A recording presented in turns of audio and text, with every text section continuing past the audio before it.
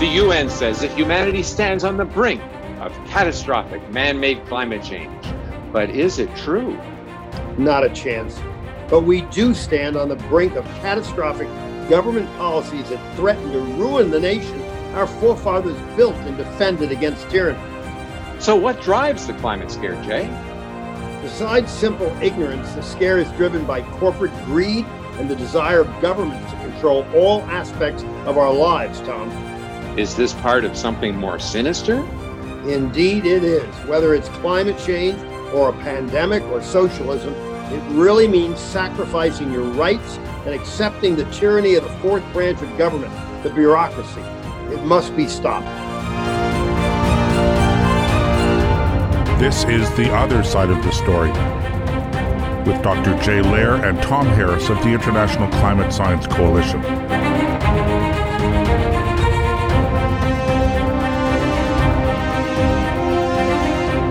It seems every day now that we're told by some government official or mainstream media scold that we must pay more, restrict our activities more, change how we speak, and little by little lose the freedom we once took for granted. The draconian pandemic lockdowns are a case in point. The public good became of paramount importance, overshadowing any sense of individual freedom. And now the climate scare is increasingly giving woke, power-hungry politicians yet another reason to sacrifice our rights as individuals, this time supposedly to save the planet.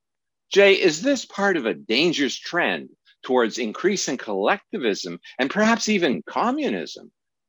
Tom, more so than any of our listeners can imagine, I have really woken up to the fact in the last 6 months that we are battling communism full out around the world. We're battling evil beyond everyone's wildest imagination. I'm starting a series of articles calling a spade a spade. There's no longer any reason to tap dance around these people and think they're well-meaning but just have poor policies. These are evil people trying to subjugate and enslave the entire world. And actually, I've been reading Mike Gemmell for a long, long time. And to tell you the truth, he was onto it well before I was. So it's exciting to have somebody that really has a historical understanding of how things have been going off the rails for quite some time. So Tom, introduce Mike to our listeners. Sure, Jay. So our guest today is Mike Gemmell. Mike is the founder and president of Restore Our American Republic, or ROAR, which you can learn about on the web at restoreouramericanrepublic.org. ROAR's mission is to initiate political and cultural reform for the purpose of restoring the foundation of individualism in America. Prior to founding ROAR, Mike was a geologist specializing in groundwater resource development, so similar to you, Jay. A technical writer and a freelance writer addressing environmental and other cultural issues. Mike Gemmell's work in recent years has focused on the role of the public interest policy and its misuse in the area of environmental research and public health. This has resulted in the entrenchment of an anti-individualist ideology in government and government agencies of the US that is hostile to personal liberty and freedom of choice. And Mike, I hope we're going to talk a little bit about the Great Reset. So welcome to the show. Thank you. It's a great pleasure to be here. Yeah. As Tom said, you and I met very long ago earlier in our professional careers, hydrogeologists, groundwater geologists. And then I saw your change in focus. Tell our audience how you became so involved with discovering how the country has gone wrong and then focusing on climate and COVID as issues, as an example for how that wrong has really gone off the tracks. Well, I came out of college as kind of a tree hugger type, semi-tree hugger, let's say. Fell into some of that indoctrination that we all get. And my father was a wise man and said, Mike, could you read this book? And he, rather than browbeating me at family dinners, and it was a time for truth, and it kind of set me off on the trail of learning about free markets and capitalism and that sort of thing. And then later I came across the work of Ayn Rand with Capitalism, the Unknown Ideal, which really captured me, the powerful logic combined with the passionate conviction. It was just irresistible to me. But I did see an area in philosophy that I needed to, it seemed like there was nothing there. It was kind of the area of pollution and contamination. And I needed to see, something that handled that. I came across a few years later a work by Edith Ephron, The Apocalyptics, where she talked about the background contributions of nature, such as volatile organics into the air. That was a real alarm going off for me. I realized, okay, this is kind of the missing link. And then later I saw some things by Bruce Ames with comparative standards from nature to the industrial, and knew that I had the elements that I needed to start writing. And I started writing with a newsletter that I wrote called The Free Market Environmentalist. And I guess let me back up for a second. I came out thinking, the industry was the bad guy, but when I started working on these cleanups and I saw how much money was being wasted and so forth, and I saw the property rights approach to pollution, I finally saw, okay, I've got it all wrong. I've got to start writing and put this right, which I did with the Free Market Environmentalist newsletter to start. And then in 2009, the ClimateGate scandal came along, and I sensed that something was really systemic going on there. I was fortunate. I had a couple of colleagues to bounce ideas off, and they kind of played this friendly devil's advocate with me, and it was extremely helpful. And we went back and forth for several months, and it finally came to me, and then Jay and I wrote the article on science after ClimateGate. And that got me into the climate area. And then as far as COVID goes, when I saw the term public in the public health mentioned in COVID, I started to suspect maybe the same mechanism was working here, this public funding. And as it turned out, it was exactly what was going on. Well, our listeners might be interested in how my path arrived at the same place as yours, although from a different beginning. I somehow never was a tree hugger. I certainly was a lover of nature, but spending a great deal of time in the woods and hiking and mountain climbing, I recognized that by and large, nature is out to kill us, and that our need to protect nature from us was really quite wrong-headed. And when I was asked to work with the U.S. Environmental Protection Agency to help develop a set of legislation, regulation to protect the things we need most from nature, water, soil, air, and so on, it was quite a wonderful exercise. But around 1970, very bad people took over the whole thing and made man into the enemy. And everything really went awry from that point in time. But I didn't go into the constitutional area as to how the country got where we are, the most magnificent government in the history of man.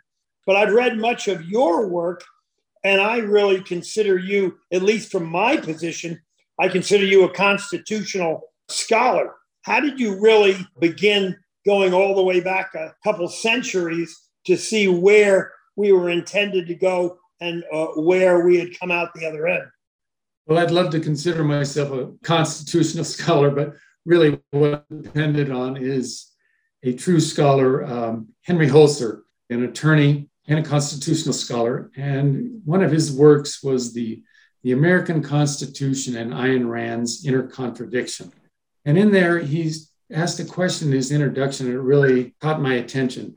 He said, what had subverted America's founding principles of individual rights and their necessary corollary, limited government? And he lists this answer of, it was America's inner contradiction of the altruist collectivist ethics, quoting Ayn Rand. So when I saw that, I said, well, what's the connection here to the Constitution? And then it didn't take long as I started thumbing through the book to find it. Very early in the front of the book, it says there was a Supreme Court case only 7 years after the Constitution had been ratified. And it was on a fundamental issue of property rights. And Justice Chase had this to say, it seems to me that the right of property in its origin is conferred by society. And I saw that and I thought, what about natural rights? There's no discussion of society and discussion of rights by most of the public statements of the founding fathers. And when I saw that, I sort of began to understand what Holzer meant about the shaky philosophic foundation underneath the Constitution. And as time went on, I kind of saw the connection to our essay on ClimateGate that we did in 2010 and the takeover of the environmental science via public funding. But I realized, this public and public interest, it was extremely destructive, and it was operating in the destruction of the railroad industry. It did great harm to electric power generation and transmission, public education, and many other areas. Well, before the United States of America, there has never been a government that was built on an idea of really freedom. And so it's not surprising that when our forefathers developed the Constitution, the only way to go from there was down. Everything tends to fall apart with time, including governments. And certainly since the ratification of our Constitution, evil forces have worked to tear it down, to the point that this current administration is ignoring the Constitution. I mean, they just act like it isn't there. Again, I always like to throw in a dab of optimism to our listeners week after week, because we're pretty much at the bottom of the barrel now. But in the midterm election of this November, we're going to find out that by and large, the rank and file of this country have had enough. They're going to throw all of these people out for sure in the House of Representatives, very likely in the Senate, and then we'll move toward getting a conservative president in 2 years. So as bad as things are now, I'm quite confident they'll turn around. But what you have been writing about lately that fascinates me is how climate change and the pandemic has been used better than ever any construct to destroy the Constitution on which this country is founded. Could you speak to that? I think the one principle that's been used over and over and over, and I realize over time how important it is this general welfare principle. And Thomas Jefferson called it a mere grammatical quibble, but it's anything but that. Let me give one example here with Fauci to see where he's coming from and how destructive he is as to what you're talking about. So Fauci had an exchange with Congressman Jordan, and who was from Ohio. And Fauci said, well, Congressman Jordan mentioned the people of Ohio. I'm looking at it from a public health perspective. And he was talking about the infringement upon our liberties. I certainly want to get my life back, but I also put as a higher priority the health and safety of the American public.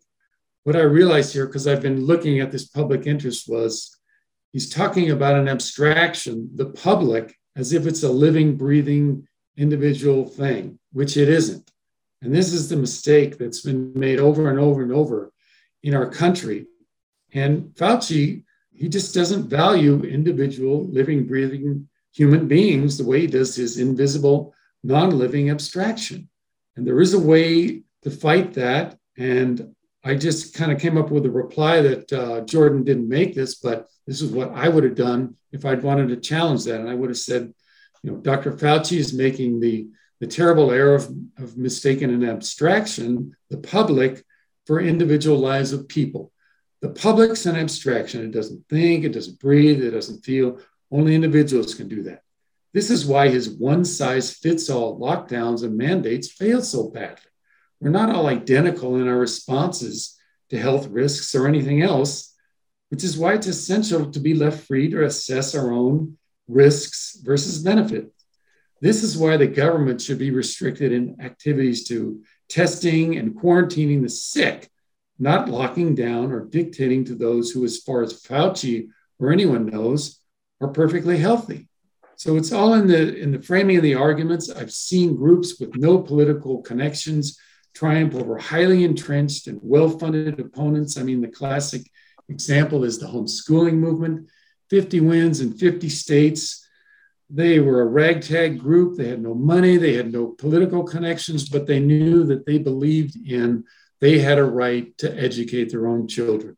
So if you can frame it in a moral fashion, you can win. I mean, and the opposite is true. People that don't do it, like JP Morgan Bank, which has $1 zillion, they let a ragtag group, the Rainforest Defense Initiative, frame the argument against them over climate change and ended up capitulating.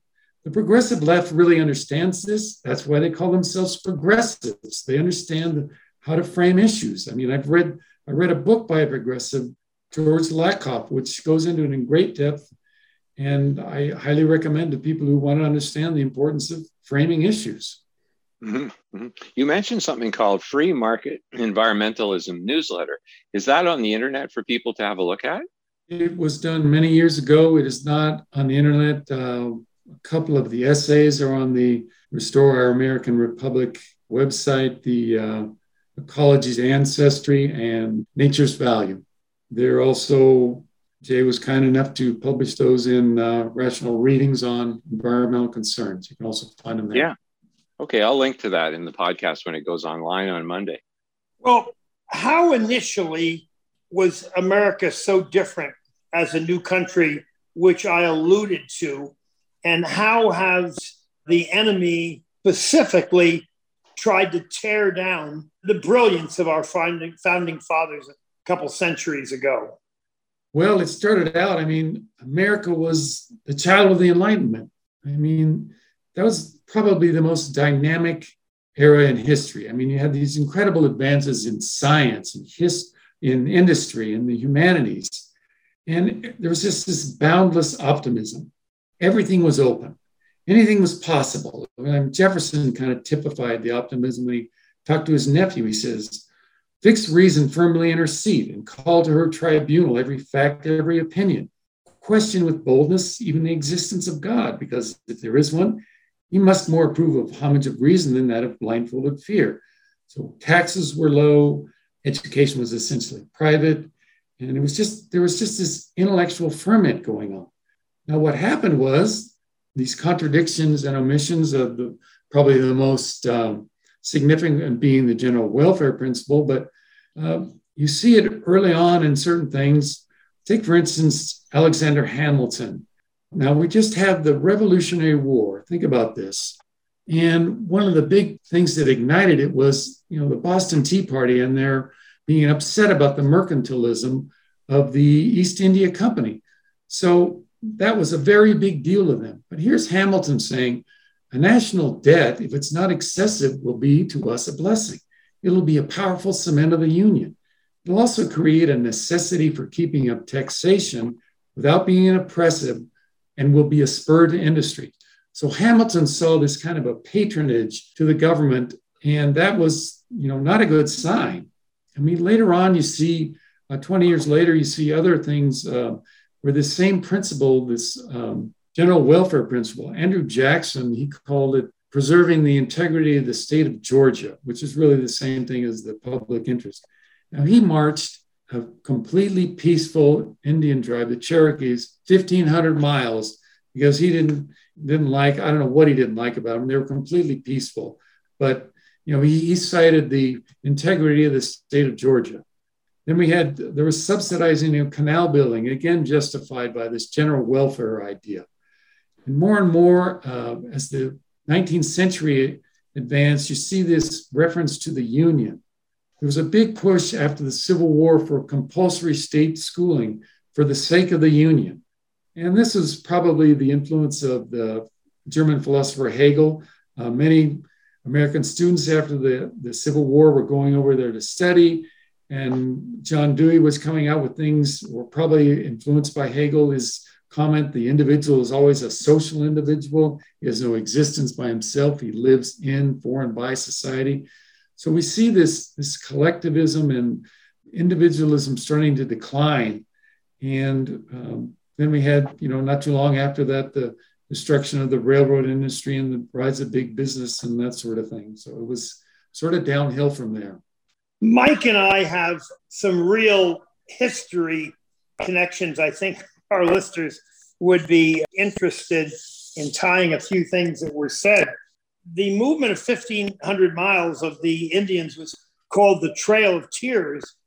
And one of my very closest friends' grandparents were in that Trail of Tears and moved 1,500 miles from the Carolinas into Oklahoma. Totally cruel.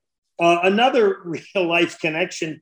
Mike and I wrote a paper some years ago of where the government went wrong in research, really in taking over research and industry and government getting into bed. And it all started with the success of the development of the atomic bomb by many of America's greatest scientists. Of course, Einstein had been involved initially. I must admit, I enjoy telling our listeners that I will probably be the only person they know in their lifetime who actually knew Albert Einstein in a way. I was a freshman and sophomore at Princeton when he and I would pass each other on the street frequently, me going to class and he going to his office. So we had what I call a nodding acquaintance. But it was the atomic bomb success that led the US government to decide, sadly under Eisenhower and Eisenhower's science director, Vannevar Bush, that, wow, if the government can make the atomic bomb, the government can do anything better than private industry. And Mike and I wrote a paper about it some years ago. But I'd like you to explain in more detail how the government and industry got in bed with each other, explain how it worked and why it's been a very bad thing. Okay, well, I guess we could say we were invigorated after World War II. All this science and technology was put into play, and thousands of American lives were saved by it. There's no question about it. So I think Bush just looked at that and said, well, if we can do it in wartime, we can do it in peacetime. What he didn't understand was that the actions taken during the war were to protect our rights. And that's a universal thing. But in peacetime, there aren't any universal values. And because of that, you're saying, well, this is in the public interest to have science or technology development. Well, who's going to be the public? I mean, there's no universal need or desire. Some people like science, some people don't. And because of that, what we found is this four-step process happens time after time after time. Saying this is in the public interest to do science research. And it really isn't. And because of that, the second thing that happens is they can't really define it. You get these vague or arbitrary definitions. You can't have any objective or rational resolution of things. You've got to limit people that can, get in on this, because there's just, you can't do it rationally. So that's when influence peddling starts to become the order of the day. And whoever the best influence peddlers is going to get their way. Now, in the one with DDT and the starting of the EPA and all of that, that was the people who the environmentalists who wanted to ban DDT. And they were very effective. And they basically, I think they had Ruckelshaus, the EPA commissioner, bought and paid for, because he wrote letters for them after he got out of his agency. So what happens is the most effective influence peddlers take over. And what comes along with them is whatever their paradigm is, and they get entrenched with them and their paradigm. And we've seen this in scientific research, this climate change, for example. I mean, how many years have we been? Decades, they've been shooting holes in climate change when it was global cooling and global warming. And then, they missed the temperature measurements were bad, and they don't get the cloud cover. And they don't get the exchange of CO2 with the oceans. And the modeling was a travesty. And yet these things go on and on and on. They still get funding. And it's because these people are entrenched. They control the grants. And that's why it happens. And the same thing has happened with COVID. Mm-hmm. Didn't Eisenhower warn about some sort of a collusion between industry and government? He did. I forget what he called it exactly, but The military industrial complex. Yeah, he was talking about that, which is real, but there's also this industry complex with government, which operates in the same manner. Well, capitalism has been damaged dramatically in the last few decades. I think everybody is really coming to grips with it right now, as this administration has harmed basically every rank and file member of the United States with gas prices, with food prices, in every way. And that's why I'm so optimistic and confident that really every morning a few thousand Americans wake up, realize they made a huge mistake in voting for this Democratic administration. They're not going to make the mistake again. It's going to take a while. One thing I like to tell our audience over and over again is that when we take over the House of Representatives in November, which we will without any question, no one can challenge that, the House of Representatives controls the budget. Now, the president can continue to pass executive orders. There can be other things going on that aren't good, but they can't spend any new money. They can spend old money, old legislation, regulations, but there'll be no new expenditures of money once the Republicans take over the House. Not to say the Republicans are all better than the Democrats or will do a better job, but they will. They will not waste any more billions and billions of dollars for the coming 2 years until the next presidential election. So there is definitely cause for optimism. At the same time, I think it may be a decade or two before we could bring the country back to what we hoped it would look like, or our founding fathers hoped it would look like centuries ago. Where do you stand futuristically with regard to where the country can go? Well, I don't know if I'm as much an optimist as you are, Jay. You're the Mike, nobody is. Nobody is, exactly. But being around you, you've rubbed off on me without question.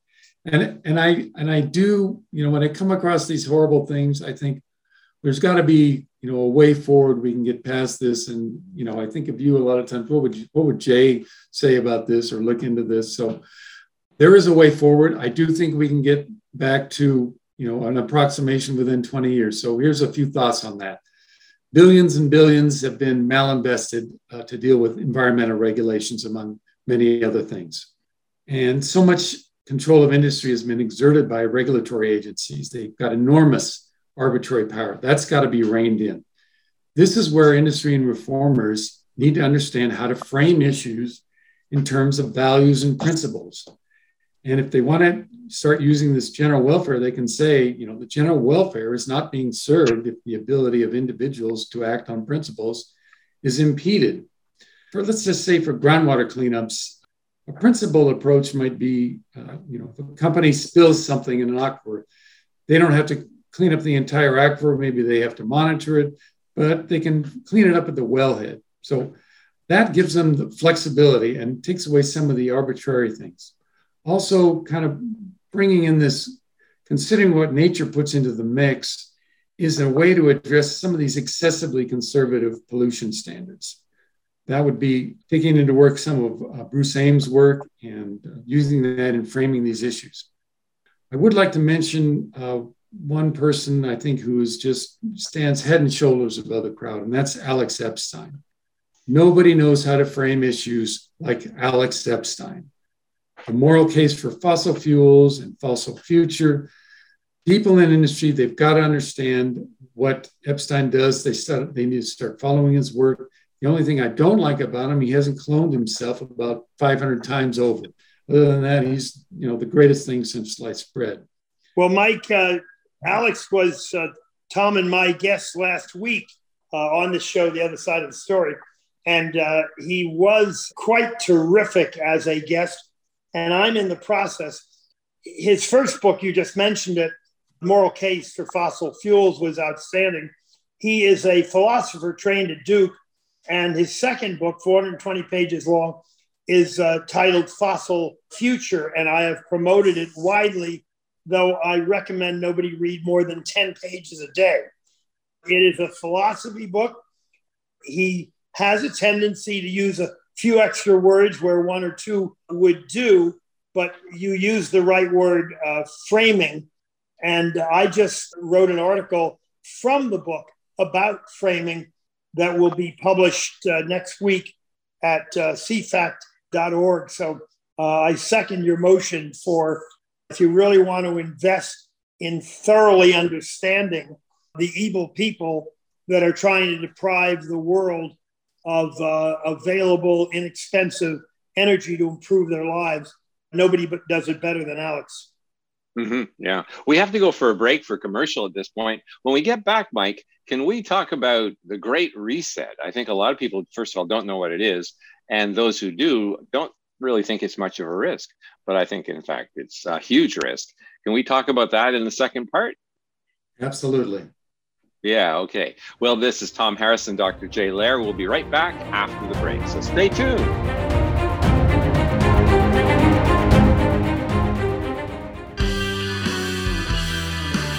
All right, you've all heard Malcolm and the great Dr. Peter McCullough talk about the povidone iodine-based nasal spray Cofix RX. They talk about it because it's a product that actually works in combating colds, flus, and coronaviruses. Cofix is made in the USA and recommended by thousands of doctors and pharmacists nationwide. It's simple. By attacking viruses where they incubate, you make it easier for your body to heal. Check out the Cofix RX banner ad on AmericaOutloud.com and save 20% by using promo code OUTLOUD. For 40 years, alarmists have been warning of a climate catastrophe, yet none of their dire predictions have come true. Temperatures have not soared, sea level rise has not been unusual, and extreme weather events have not increased in either frequency or intensity. In short, there is no climate emergency. For 15 years, the International Climate Science Coalition has led the call for climate realism and a Made in America climate plan. A plan based on real science that responds to the real-world needs of Americans, supports economic growth, and strengthens our essential infrastructure. A plan that protects the environment and ensures that Americans can enjoy the blessings of clean air, clean land, and clean water for generations to come. It's time to put ideology and pseudoscience aside. It's time for a sensible climate plan. For more information or to donate, visit our website, icsc-climate.com. Here on America Out Loud, we emphasize optimal health, and air is the most essential element for life. The average person inhales over 35 pounds of air every day. Yet we seldom think about how to rid the air of pathogens swiftly and safely when we need to. The Genesis Fogger Plus HOCl is the only way to quickly and naturally restore air to its optimal condition. Visit genesisfogger.com/outloud for a free ebook on everything you need to know about HOCl and receive a 15% discount on the Genesis Fogger with promo code OUTLOUD. With Genesis, you'll be ready for what's next. We're back with Mike Gamel, founder and president of Restore Our American Republic, or ROAR. It's on the web at restoreouramericanrepublic.org. So, Mike, I think a lot of listeners probably wonder, how does what we're talking about relate to the Great Reset? So can you tell us, first of all, what is the Great Reset and why should we pay attention to it? The Great Reset is, I would say, it's just what Agenda 21 was or is.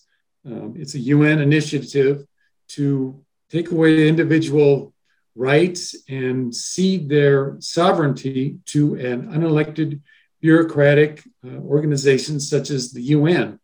And they want to use sustainability and control energy. They want to basically have control over everyone's lives. And they couch it in very flowery terms. They use vague things like we may need to make radical change, or we need to be sustainable, and these things. And what it really means is just a totalitarian state with some nice verbiage in front of it. And it's happening on the local level, Agenda 21, which is basically the Great Reset.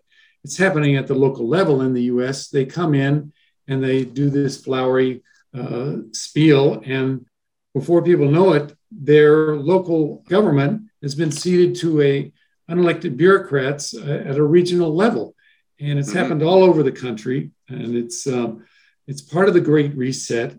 And that is what's happening. The United Nations has this total reorganization idea. It's really basically Marxism, but it's kind of repackaged with be in sync with the environment and be sustainable and all that.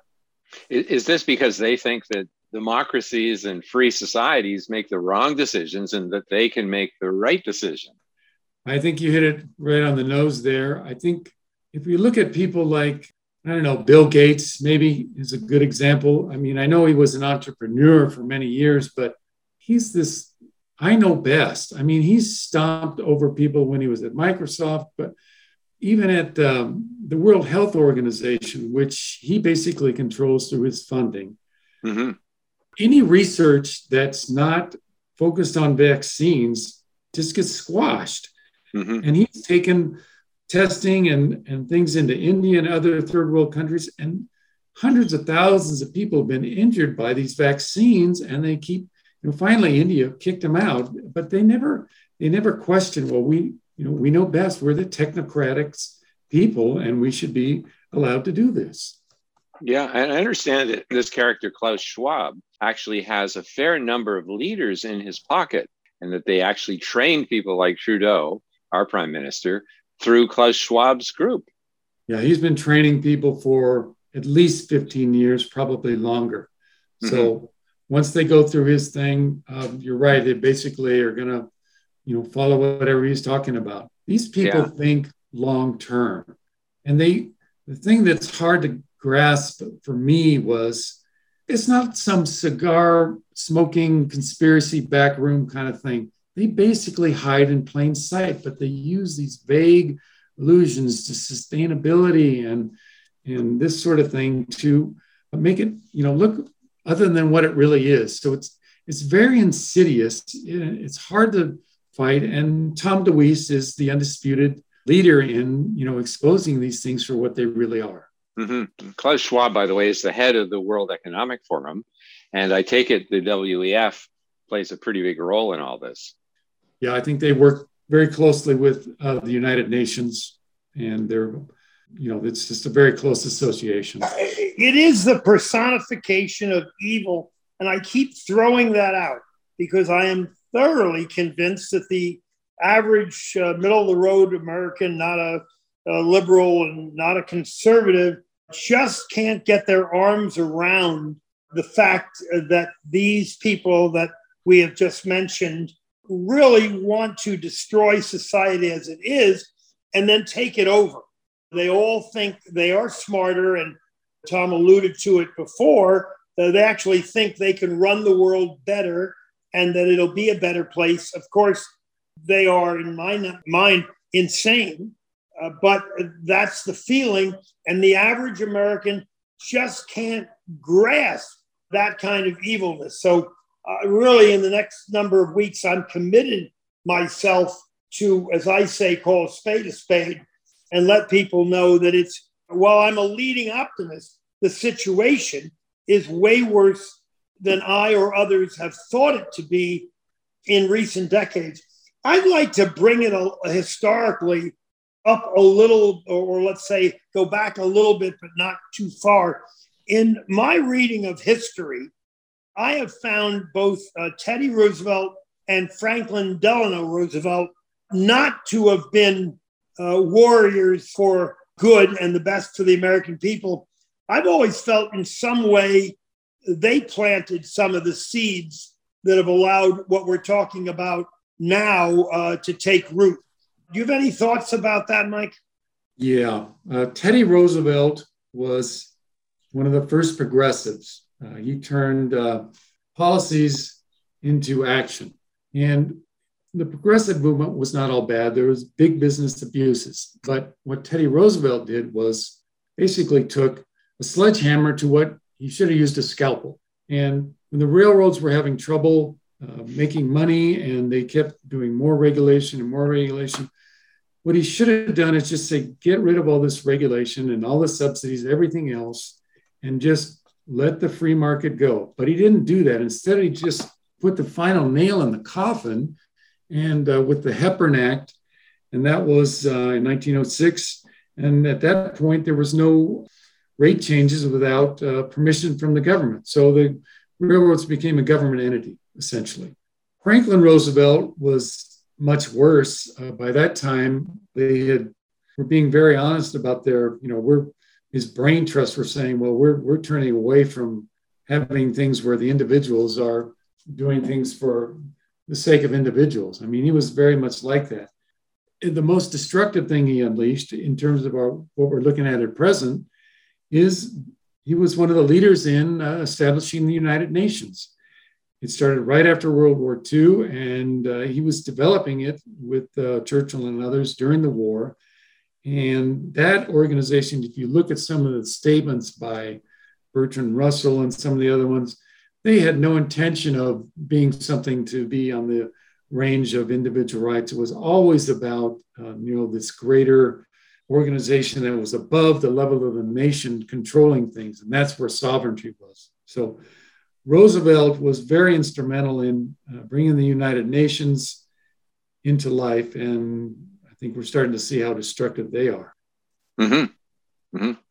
You said in your writings that our real problem is neither socialism or capitalism, but something else. Would you explain that? I think I was quoting, let's see, give me a second here. Yeah, that was a phrase I took from Jeffrey Tucker of the Brownstone Institute. Now, it's not mine, but I agree with it. So what Tucker was referring to was this thing we've been talking about, Agenda 21. And Fauci was saying, I'll read just a little bit of it because this is really Agenda 21 language. He says, living in greater harmony with nature will require changes in human behavior, as well as other radical changes that may take decades to achieve. Rebuilding the infrastructure of human existence from cities to homes to workplaces. In such a transformation, we'll need to prioritize changes in human behavior that constitute risks for the emergence of infectious diseases. Now that sounds kind of flowery until you literally bore down into it. And when you see what does he really mean by we will need to prioritize changes? I mean, he's talking about somebody, changing it for us. So as Tucker commented, it's not really socialism or capitalism. It's this kind of thing that the philosopher Rousseau, the anti-Enlightenment philosopher, who was kind of the grandfather of environmentalism, I mean, he would have loved it. So this is the kind of verbiage that we're getting out of these, the Great Reset and all of that sort of thing. They're all basically, and this is where the public interest and how it's entrenched these paradigms. It's hard to understand how all these people at the national and international level, they're all on the same page. It's because they're reading from the same page. Once you put in the public interest and you infuse this, it goes, all around, and they're all exposed to it, and they basically buy into it. So it's not a coincidence that Canada now is talking about restricting nitrous oxide, the same way as Holland. They're using the same language back and forth. Both the president of Holland as well as our prime minister are both graduates from Klaus Schwab's group. So it sounds there like, you go. Yeah. Wow. And this nitrogen thing is crazy. We had Will Happer as a guest from Princeton University, and he's shown that N2O, nitrous oxide, is not a serious problem in the least when it comes to climate, because it's, it just doesn't cause much. And yet that seems to be the primary driver, according to the Great Reset people, that seems to be the primary driver for preventing them from using enough fertilizer. Well, that brings back to my point of optimism. We all know that Sri Lanka stopped using nitrogen, converted to organic food, and the entire country is starving today. The same will happen in the Netherlands and everywhere. Farmers will go broke. We're approaching a point where everybody will recognize the insanity that is going on, and taking it to the food supply actually is more horrendous than anything to do with climate change, because in fact, man has no impact on the climate. We're not getting warmer. Sea levels aren't rising. We don't have more hurricanes, but people are going to be starving. and farmers are going to be bankrupt. So, we're going to come to the worst case scenario. People will wake up not without gigantic damage, but sadly, I'm afraid that's where we're going to have to go before we really begin to rise up against the evil people we're talking about. But I always go back historically. One of the great books I had occasion to listen to on tape was Churchill Walking Through Destiny. And it went through basically almost a century of his life, all of World War I and World War II. And a good deal of it was devoted to being in basements underground in London, listening to the bombs go off. And what it told me is we've been in worse places to a certain extent, even than now, and we are going to be able to fight our way back.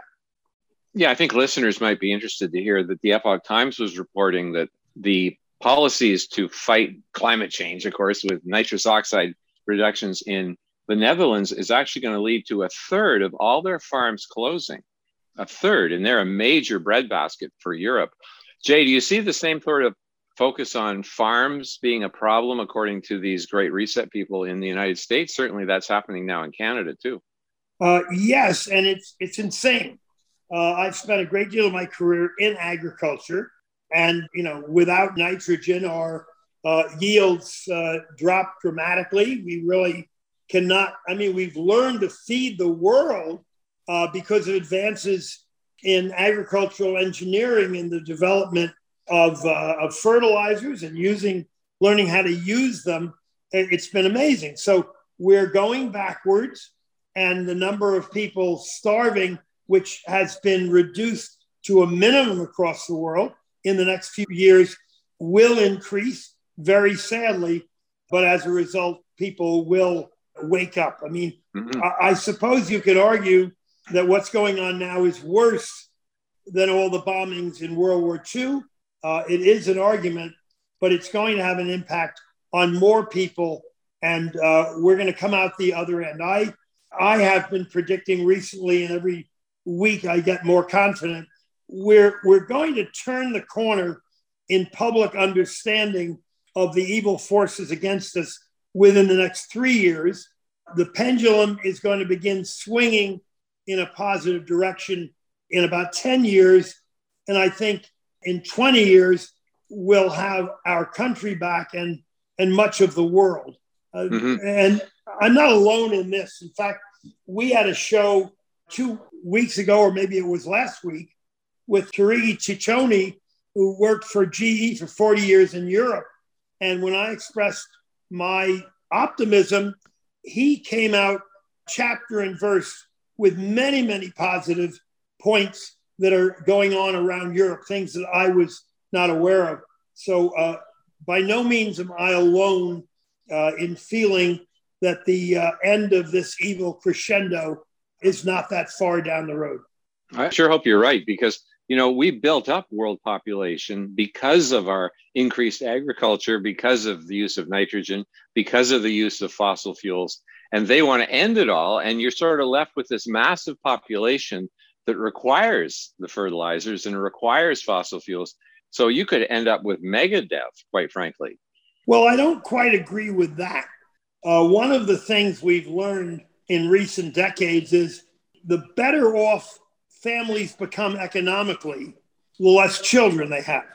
And 30 years ago, you read that we were overpopulating and the world population was going to exceed 12 billion. Today, because we've become more affluent, population has dropped, and nobody right now is predicting very much more than we have now, 8.5 to 9 billion. So clearly, starvation as a result of what the evil people are doing now is going to increase. But the problem is not an overexpanding population. We really have population under control, and economically, in the coming decades, we'll have a bigger economic problem as populations stabilize and decline than we will have as a result of an increasing population. So that's one area I'm not too worried about. No, that's good to hear. Yeah, for sure. Well, Mike, tell the audience about your forthcoming mini book, which expands on the things we've talked about today. Well, the title is Restoring the Republic in America, Why We Need It, How to Achieve It. And it's kind of a culmination of my work going back about 20 years concerning how it's been undermined and knowing that, how we can restore it. What I want to try to do with it is explain why and how the foundational ideas were corrupted and how that's sort of led us in a gradual downhill path over 150 years. After covering that and explaining, the sequence and how this led to that, then I'm going to try and go over, how do we restore it, that foundation, focusing on framing issues with moral principles. I'm going to start with the current picture in public health and the pandemic, and I'll illustrate how that underlying issue, the public interest, has operated to cause such enormous damage and entrench these really destructive paradigms and some rather evil people, and then move in and just talk a little bit about how it's affected some other industries such as the railroads, electric power, scientific research, and public education. Mm-hmm. It sounds like it's going to be really useful to answer people who say, sure, thousands of people have had terrible side effects from the injection, but look at the benefit to society at large. They have web pages that show all these young athletes, for example, male and female, who've had really terrible, terrible life stories about the impact of the injections. But the response, of course, all the time is, oh, yeah, but the public interest was served because it was an overarching problem we had to solve. So these people, they don't really matter. So, I think your book. Yeah. That's you can get away with it if you think that, which they do clearly. Mm-hmm. And because I read these stories, about people end up with permanent tremors, for example, who were otherwise healthy athletes. And now not only can they not even function on the athletic field, but they have these permanent disabilities. And I can see suicides going through the roof, and yet they would then justify it by saying, but the collective good was served. And this is very ruthless, quite frankly. I don't know that I told you this yet, Tom, but my wife and I, for much of the last 30 years, have been taking a cruise somewhere in the world just about every year. And we were scheduled to leave around the 1st of November for Rome and on to Turkey, Greece, and Jerusalem, when an organization that I belong to and hold dear called the American Council on Science and Health, their chief biochemist, Josh Bloom, knowing I was leaving and would need to take some kind of shot before I could go to Rome, he wrote me a very lengthy letter, knowing me very well, knowing that I'm about to be 86 years old, as you know, in perfect health. I work out 3 hours a day, couldn't feel better. And he wrote me this long letter, and he said, do not, under any circumstances, right now, take a booster shot, get on a ship with 2,000 people, and go to a half a dozen foreign countries. And having great respect for him, I just canceled right on the spot. Every day is too valuable. But that is a source of awesome information. It's a free daily newsletter, American Council on Science and Health, ACSH.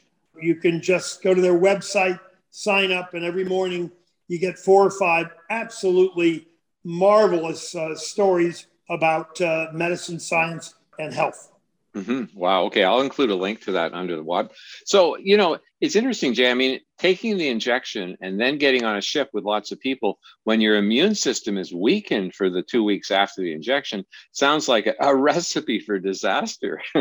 Well, this is a very close friend, known him for years, a brilliant scientist. He wasn't giving me advice. He was telling me in no uncertain terms, do not do this. Yeah.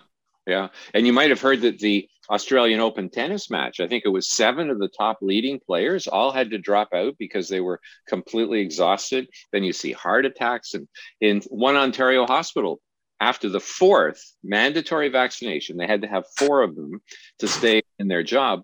3 of the young doctors died. And now, of course, they're making all kinds of excuses. Oh, he died of this or that. But apparently the susceptibility to other things increases during that period as well. So, yeah, it's a bloody disaster.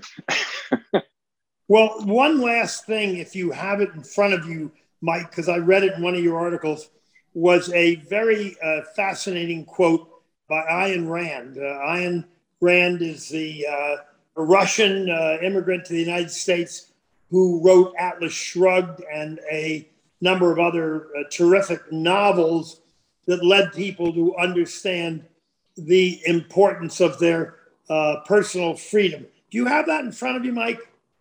You're talking about her view on rights? Yes. Okay, yeah, I do. According to Rand, a right is a moral principle defining and sanctioning a man's freedom of action in a social context. There is only one fundamental right, a man's right to his own life.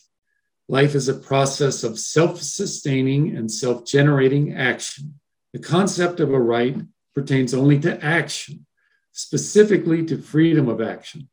It means freedom from physical compulsion, coercion, or interference from other men. So, given that definition, I might just add that there's no such thing as a right to have a comfortable living or living wage or equality of outcome. As long as there's no force or coercion being used against you, your rights are not being violated. So obviously, under that sort of scenario, there wouldn't be a welfare state or entitlements if we follow that definition of hers. Just so that listeners can actually check up more on the work that you're doing, again, I refer them to restoreouramericanrepublic.org. Can they actually donate to help you with this work, Mike? Well, what I'd like them to do is they can donate their email. So I can, the book will be coming out in October. I'd like to get people's email and just kind of give them progress reports, how we're doing to develop it. And then when it comes out, I'll say, the book's available for anyone who would like it. In addition, they'll get a free download of the previous booklet I did, Solving America's Greatest Conflict, the public interest versus private rights. And that's a real good introduction to the central issue here that's allowed the entrenchment of these rather evil people and very bad ideas. So I think that would be a way that they could contribute and really help if they would, be willing to do that. Yeah, it's amazing to see so many issues that are actually related to this conflict between individualism and collectivism. I never realized that they're all kind of interconnected. Yeah, it took a long time to really understand it. It was not something that just kind of fell out of the sky in my lap. Wow. Well, that's great, Mike. We had a really interesting and very educational interview.